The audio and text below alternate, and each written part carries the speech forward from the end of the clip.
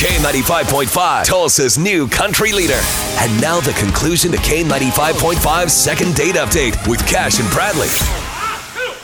It's time for second date. Kate went out with Emmett, but Emmett has never responded back to Kate after that first date. She says it was awesome. Ain't that right, Kate? You said that to us. Yes, I did. We had such a great time. See, I'm not making stuff up here. No, not at all. Absolutely. So I'll tell you what, Kate, we're calling up Emmett right now, getting him on the phone. Just hang in the background. Let us chat with him. We'll try to get you on the road to a second date here, okay? Okay, thanks. This is Emmett. Hey, Emmett. I'm glad I got you on the phone, man. It's Cash and Bradley with K95.5. How you doing? Okay. What can I do you for?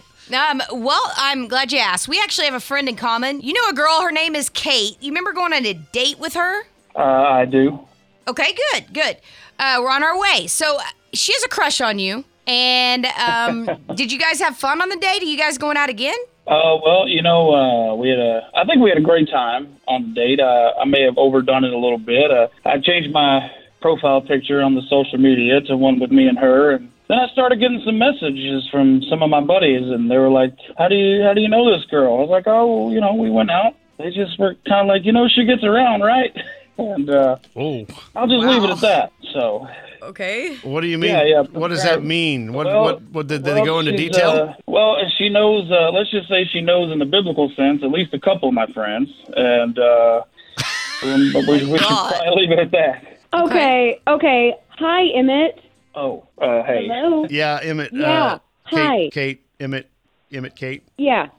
Kate here. guys know each other. I'm going to my corner. Serious? On this Yeah. one. First of all, I didn't know that you changed your picture to me. Maybe text me back before you do that. And also, excuse me, but I'm sorry if whatever you heard, but I am old enough to do whatever I want with whoever I want, and you didn't seem to have a problem with it the night as we were leaving. You're right. You're right. You do have every right to do all that, and it's just not something that I'm looking for right now. I'm looking for something kind of more serious, something to settle down with, and by all means, honey, go out there and do your thing and be with as many people as you want. But it's just not. It's not for me. I'm not trying to judge her. Listen. Just because of my past, it doesn't mean that I'm not interested in having an actual relationship. I've done these things, and they didn't turn out the way that I wanted them to, and that's just how it happens. So don't shake your biblical finger at me, man. I can't believe this. We had such a great time.